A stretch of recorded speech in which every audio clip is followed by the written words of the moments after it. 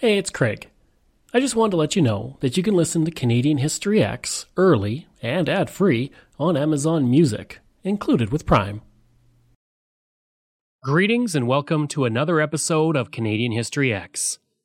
If you like, you can support the podcast for as little as $3 a month. Just go to patreon.com/CanadaEHX. You can also donate to the podcast by going to CanadaEHX.com and clicking Donate. Don't forget, I have two other podcasts out there, Pucks and Cups and From John to Justin. As well, I have two more podcasts coming along. On May 2nd, I'm launching Canada's Great War, where I look at Canada in the First World War from the home front to the front lines. As well, on June 4th, I'll be launching Coast to Coast, which is a look at the building of the Transcontinental Railway. Be sure to subscribe on all podcast platforms. When we look at the engineering marvels of the 20th century, various projects come to mind, including Hoover Dam and the Panama Canal. But one project absolutely should be on that list, and it is the Alaska Highway. Today, I'm looking at how this highway came about, how it was built, and how it changed Western Canada forever. Once the Klondike Gold Rush kicked off, everyone from the average person to provincial and federal governments began looking at creating some sort of proper road to the Yukon and beyond into Alaska. For the United States, being able to link Alaska to the rest of the country was something they were very much behind. Unfortunately, for much of the early 1900s, there was little need for this, and the cost was simply way too high to warrant it. In the 1920s, Thomas McDonald of the U.S. Bureau of Public Roads began to promote the idea of a highway that spanned the United States through Canada into Alaska. To help generate interest for this, he enlisted Slim Williams to travel the route. Williams, who also traveled with John Logan, set out from Fairbanks on motorcycle on a journey to Hazelton, BC. 2 months later, he reached Dawson, worse for the wear, but ready to reach his destination. Then, 17 days later, he reached Whitehorse, unshaven and looking ragged. Finally, after weeks, following the telegraph line, he reached Hazelton with a very battered motorcycle.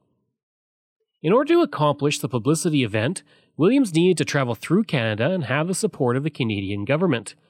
At the time, though, the Canadian government saw no reason to put up funds for such a road, and the only benefit would be to a few thousand people who lived in the Yukon. The initiative, at least the first one, died at this point. In 1929, the British Columbia government began to see the benefit to having a highway that took Americans up to Alaska, and with the help of U.S. President Herbert Hoover, a board of 1 American and 3 Canadians was created to look at the idea. The report would not be finished until 1931, and in those 2 years everything had changed. The report did state that there would be a benefit for the military to get to Alaska, but when the Joint Commission found that the cost would be $14 million, with Canada putting up $12 million, and with the Great Depression looming large, the project was cancelled. In 1936, as the Americans were fully into their New Deal program, building huge projects in order to jumpstart the economy, they approached the Canadian government about building a road to connect Alaska to the United States. Once again, Canada refused, but it wasn't so much about the money as about Canadian neutrality. There was the worry in the Canadian government that if a war erupted between Japan and the United States, the road would prevent Canada from remaining neutral in the conflict. Nonetheless, the Americans began to gain steam in their desire for a road, and U.S. President Franklin Delano Roosevelt would bring it up to Prime Minister William Lyon Mackenzie King during a visit to Washington in March of 1937. At this point, the cost was roughly $30 million for the road, and Roosevelt attempted to convince King that it would help as part of a larger defense against Japan. 1 year later, the Americans offered a $15 million interest-free loan to cover half the cost of construction, but still the Canadian government passed on the idea.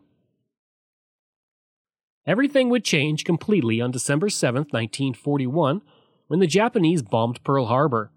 At this point, the worry about the Japanese attacking the North American mainland became much more real, and the building of a road became a priority not just for America, but Canada as well. On February 6, 1942, the United States Army approved the project, and it soon reached the authorization of the United States Congress. Canada then agreed to allow the construction to happen through British Columbia and the Yukon, on the condition that the Americans pay the full cost and that the road be turned over to Canada following the war. Canada did agree to provide timber and gravel, and it waived import duties, sales and income taxes, and immigration regulations. The project was put under the guidance of Colonel William Hogue, a First World War veteran who would serve in Europe later on during the Second World War and in Korea. Hogue was given the job because after serving in the First World War, he commanded a battalion that built the bridges in the jungle of the Bataan Peninsula and then ran a flood control office in Nebraska. The next step was to decide on a route, of which 3 were proposed. Route A was preferred by the Americans, which started at Prince George, went through Hazleton, up to Whitehorse and into Fairbanks. The issue with this route was that there was the possibility it could be attacked by the Japanese from the ocean, and there were no air bases along the way, and it had very steep grades with heavy snowfalls in the winter. Route B was the choice of the Canadians, which would start at Prince George, but would follow the Rocky Mountain Trench up to Dawson City, down to the Yukon Valley and into Fairbanks. The route had the advantage that it was safer from enemy planes, was shorter with lower elevations, and would likely cost less. But the issue was that there were no air bases and it bypassed the main city of the Yukon, Whitehorse. Route C was called the Prairie option. It would begin at Dawson Creek, then move on to Fort Nelson before going to Dawson City and into Fairbanks. It was far from enemy planes, close to airfields, used for the Northwest Staging Route, and there was more level terrain and only one mountain pass over 1,300 meters. This would be the route that they would take. The choice of Route C was not always a popular one. Sergeant Troy Heese, who worked on the project, would say of the route, quote, "The Alaska Highway winding in and winding out fills my mind with serious doubt as whether the lout that planned this route was going to hell or coming out." End quote. There was also a Route D, which accessed the oil fields at Norman Wells in the Northwest Territories, but it was the longest route and it was scrapped early on. The first task was surveying. The general route was known, but the smaller paths to make the route were nearly found on the spot or with the help of airplanes. Local guides were used to help locate routes for the new roads, but sometimes the decision was made as the machinery sat rumbling nearby.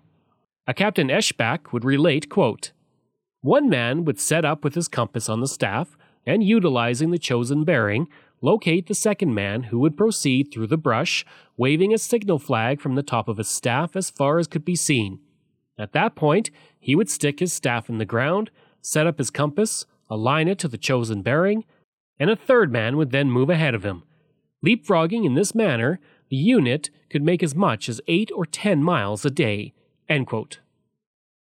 With no roads, most of the supplies for the survey teams, which consisted of 1 officer and 9 surveyors, had to be brought in by hand.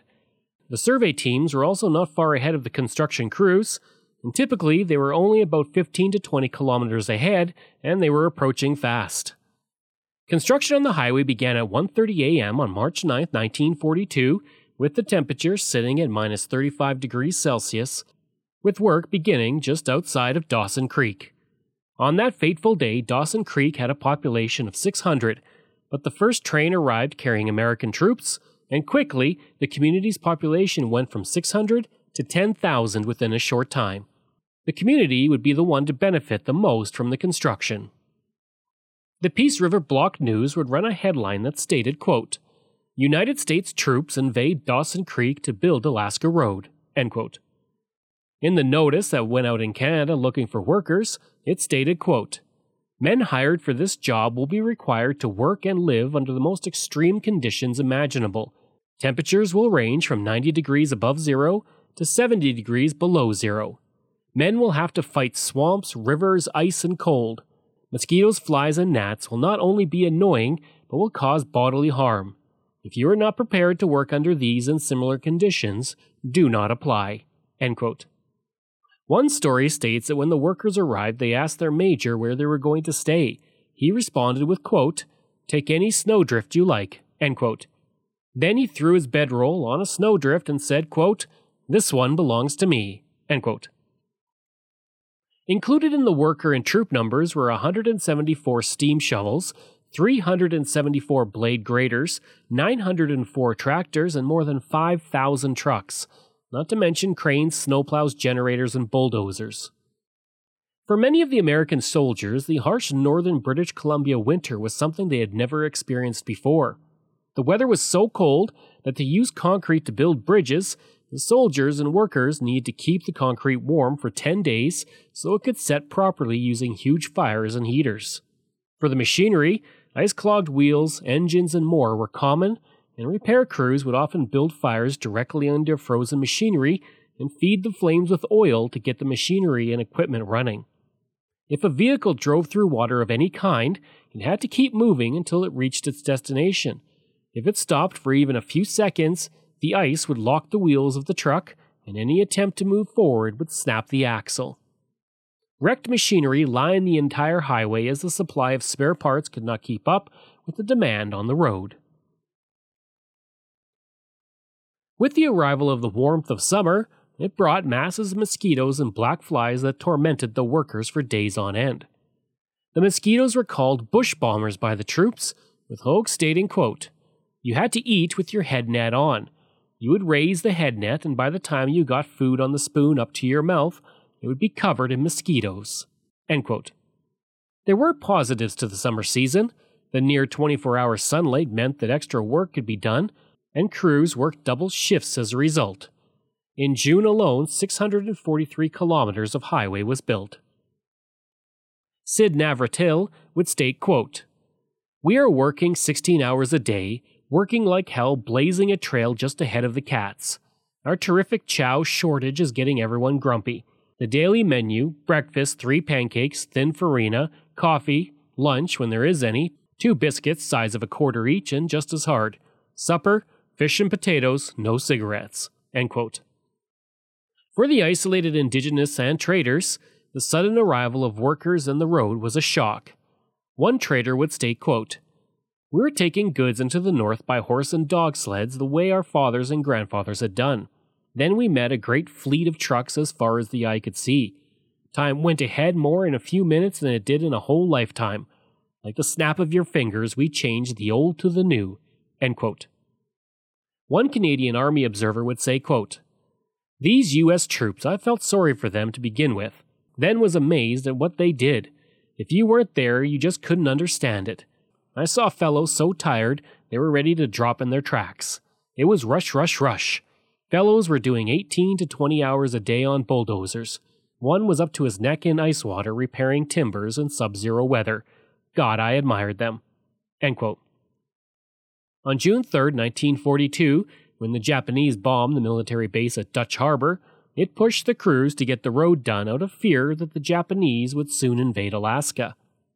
Through the construction of the highway, called the Alcan Highway by the federal government, but the Oil Can Highway by workers because of the large number of discarded oil cans along the way, 27,000 workers, most of them soldiers, would carve a path through the forest and mountains.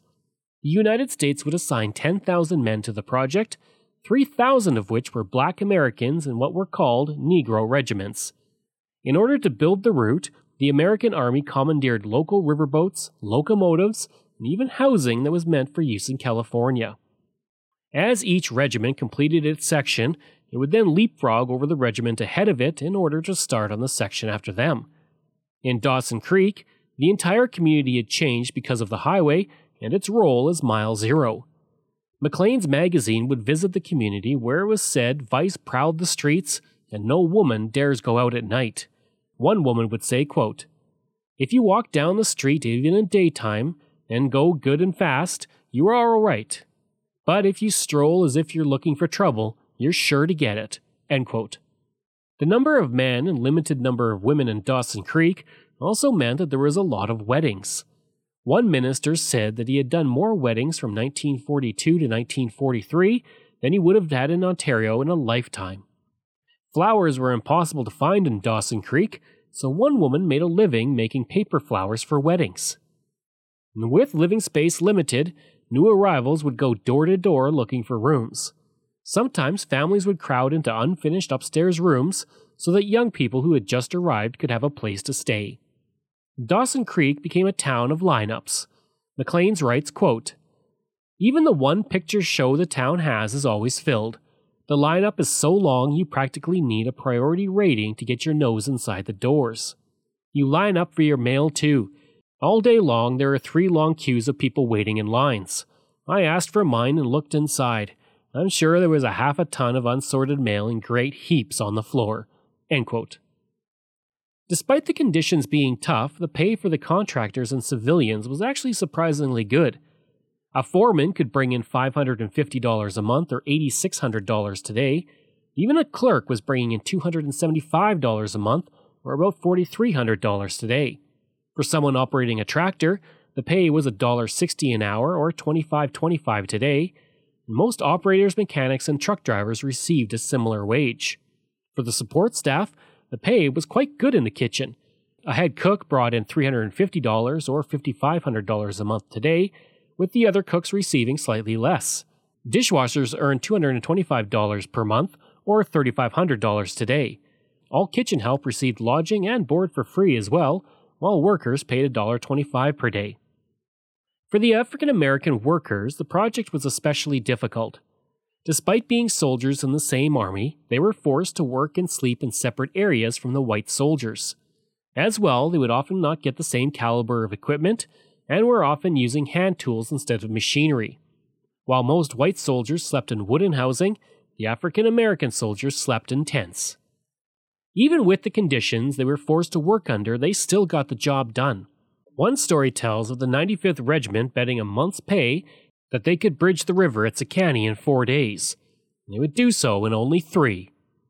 Of the 8 engineer regiments, 4 were black regiments. The 93rd, 95th, 97th, and 388th. The 95th were the best trained and knew how to use the bulldozers that were used in the construction of the highway. At one point, Lieutenant Willis Gardner, the commander of the 388th, fell into the Clearwater River. As he was struggling in the water, 2 of his men, Sergeant Robert Hayes and Technician Hubert Massey, jumped into the water in their full uniforms with heavy boots to save him. They fought the strong current and were able to save their commander, and they would be awarded the Soldier's Medal by Brigadier General Ludson Warsham. Racism was also found in Dawson Creek as well. In the town, it was against the law to sell alcohol to black soldiers, and for the most part they were kept out of town. In August of 1942, Lieutenant General Brehon Somerville, the chief logistics officer of the Army, made a 4-day inspection of the highway and found things running, what he said, too smoothly, and he believed that the troops would be ill-prepared for winter. He then relieved Hogue of his command and replaced him with Brigadier General James O'Connor. Hogue would later state that he was relieved because of a dispute the 2 men had going back to the 1930s. On September 24, 1942, crews from both directions met at mile 588, now named Contact Creek, near the British Columbia-Yukon border. And on October 28, 1942, the highway was complete only 8 months after it began. 1 month later, on November 20th, the highway was dedicated at Soldiers Summit with a radio broadcast across the continent. For the benefit of their families and friends and listeners, I know that the boys have well earned the right to be proud, and I count myself lucky to be one of them. As I conclude, I want to express my appreciation to the men who have traveled many miles to be here with us today in this dedication ceremony at Soldier Summit. We are honored by the attendance of Mr. McKenzie, Dr. Camsell, General Perks, General Ganong, Mr. Bartlett, and many others. Their presence is a symbol of the bond between the United States and Canada, between soldier and civilian, in the prosecution of the war. I also want to thank the many communities as far apart as Fairbanks, Alaska, and Great Falls, Montana, whose people desired to be with us, but were prevented from doing so by our very limited facilities. The goodwill of these men and women is appreciated by all of us connected with this undertaking. On behalf of the soldiers, the contractors, and the civilians of the United States who have worked on the Alcan Highway, I formally thank the government and people of the Dominion of Canada for the cooperation and friendship which has made our task possible. Through all the distant generations to come, I pray that this road will be an unbreakable bond of understanding between our lands. It is truly a symbol that we are good neighbors for all time. Thank you.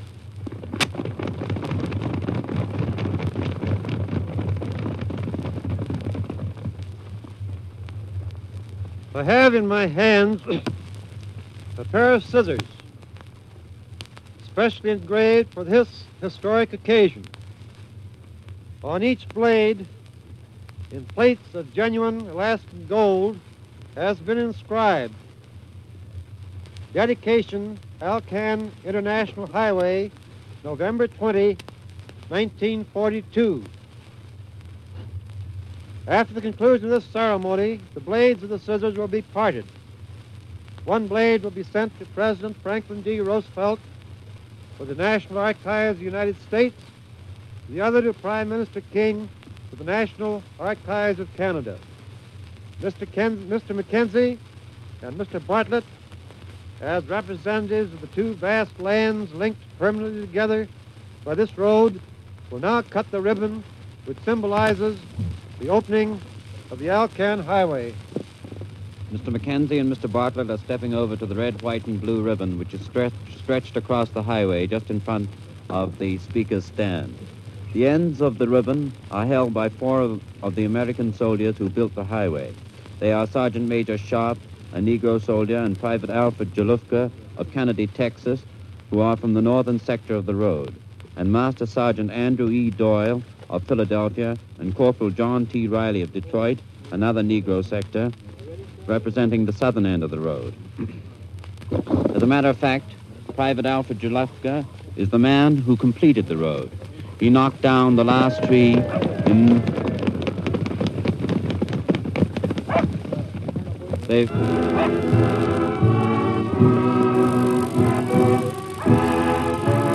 cut the ribbon. The Alaska-Canada Highway is now officially open.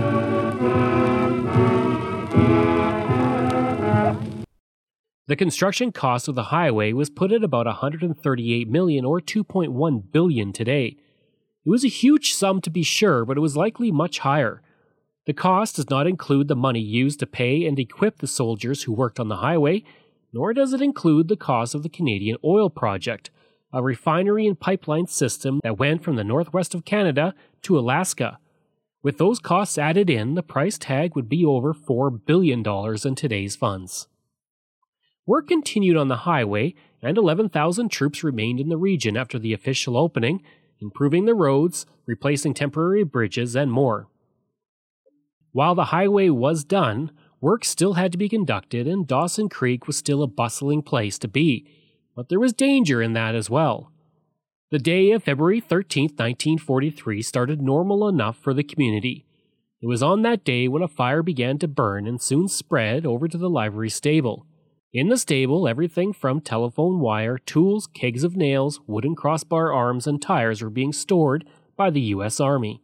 At the same time, a vehicle loaded with dynamite for road work was also in the building. Word soon began to spread that there was dynamite in the building, but it did not stop many people from still watching the fire burn. At the cinema nearby, the movie was stopped and everyone was moved out of the building. Most of the people who watched the fire had no idea that there was an immense danger of an explosion brewing in the building.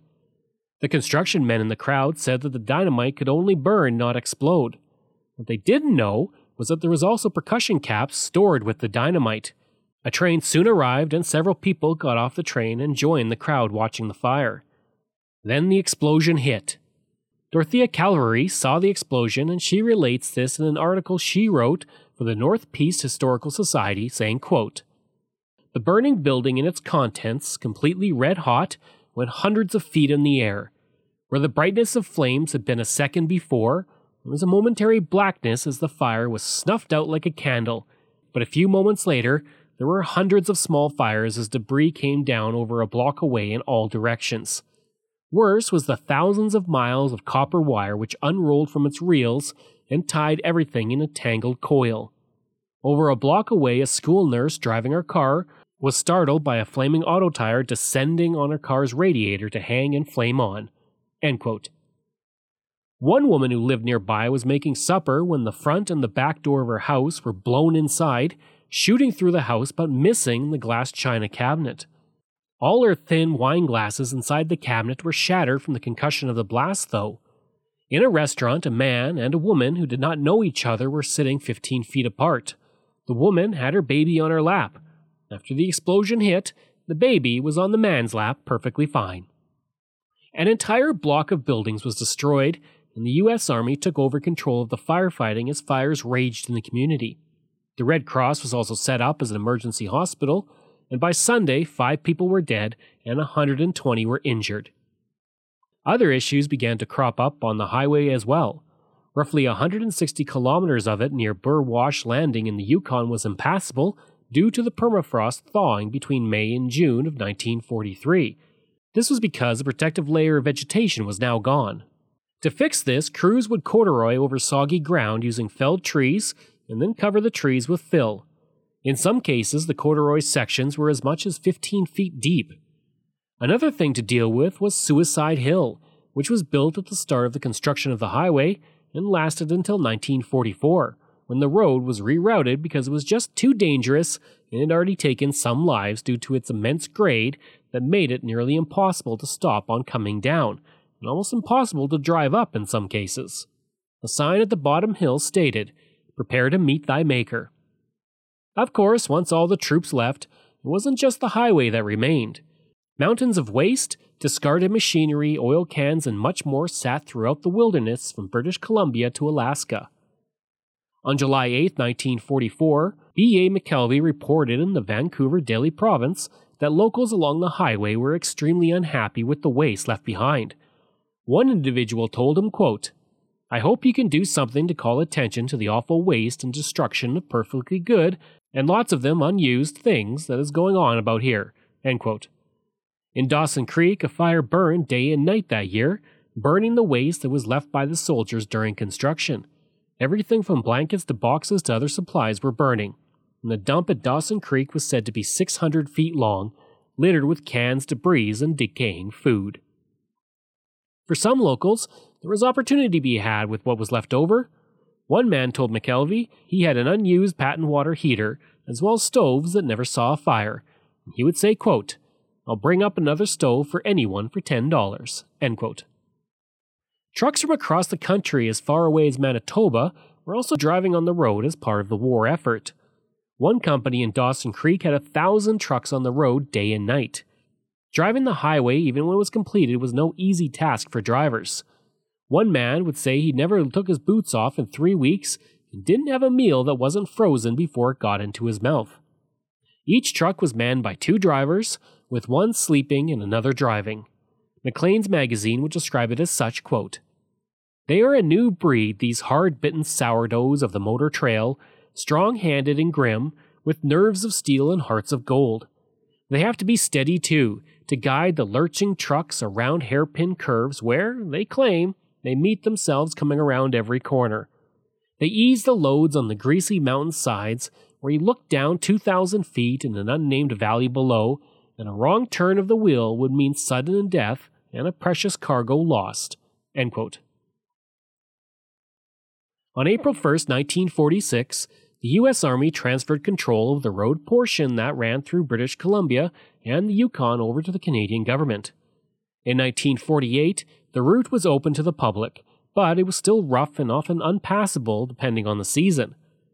For much of the next 40 years, the Canadian portion of the highway would remain gravel except for 100 kilometers leading to the American border.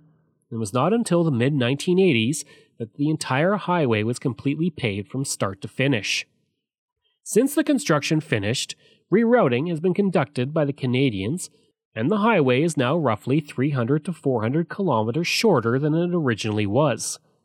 Various bridges have also been replaced or upgraded to handle more traffic and larger loads, especially in northern British Columbia where the oil industry began to boom in the latter half of the 20th century.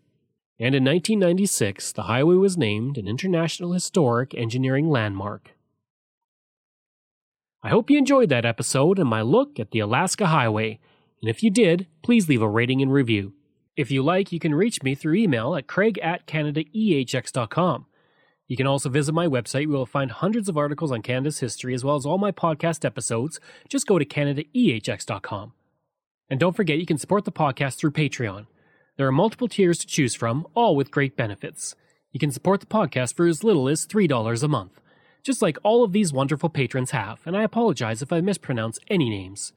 Doug Campbell, Reg W., Deborah Carlson, Francis Helbling, Randall McCallum, Diane Wade, Lorianne Kirby, Gary Dolovich, Nick Zinri, Shannon Marshall, Clinton Martinez, Dimitri Shove, Aaron O'Hara Myers, Robert Dunseith, Todd Casey, Catherine Roy, Luke S., J.P. Bear, Jason Hall, Phil Maynard, and Iris Gray. If you want, you can find me on Facebook. Just go to facebook.com/CanadianHistoryX. You can find me on Twitter. My handle is Craig Baird, CraigBeard.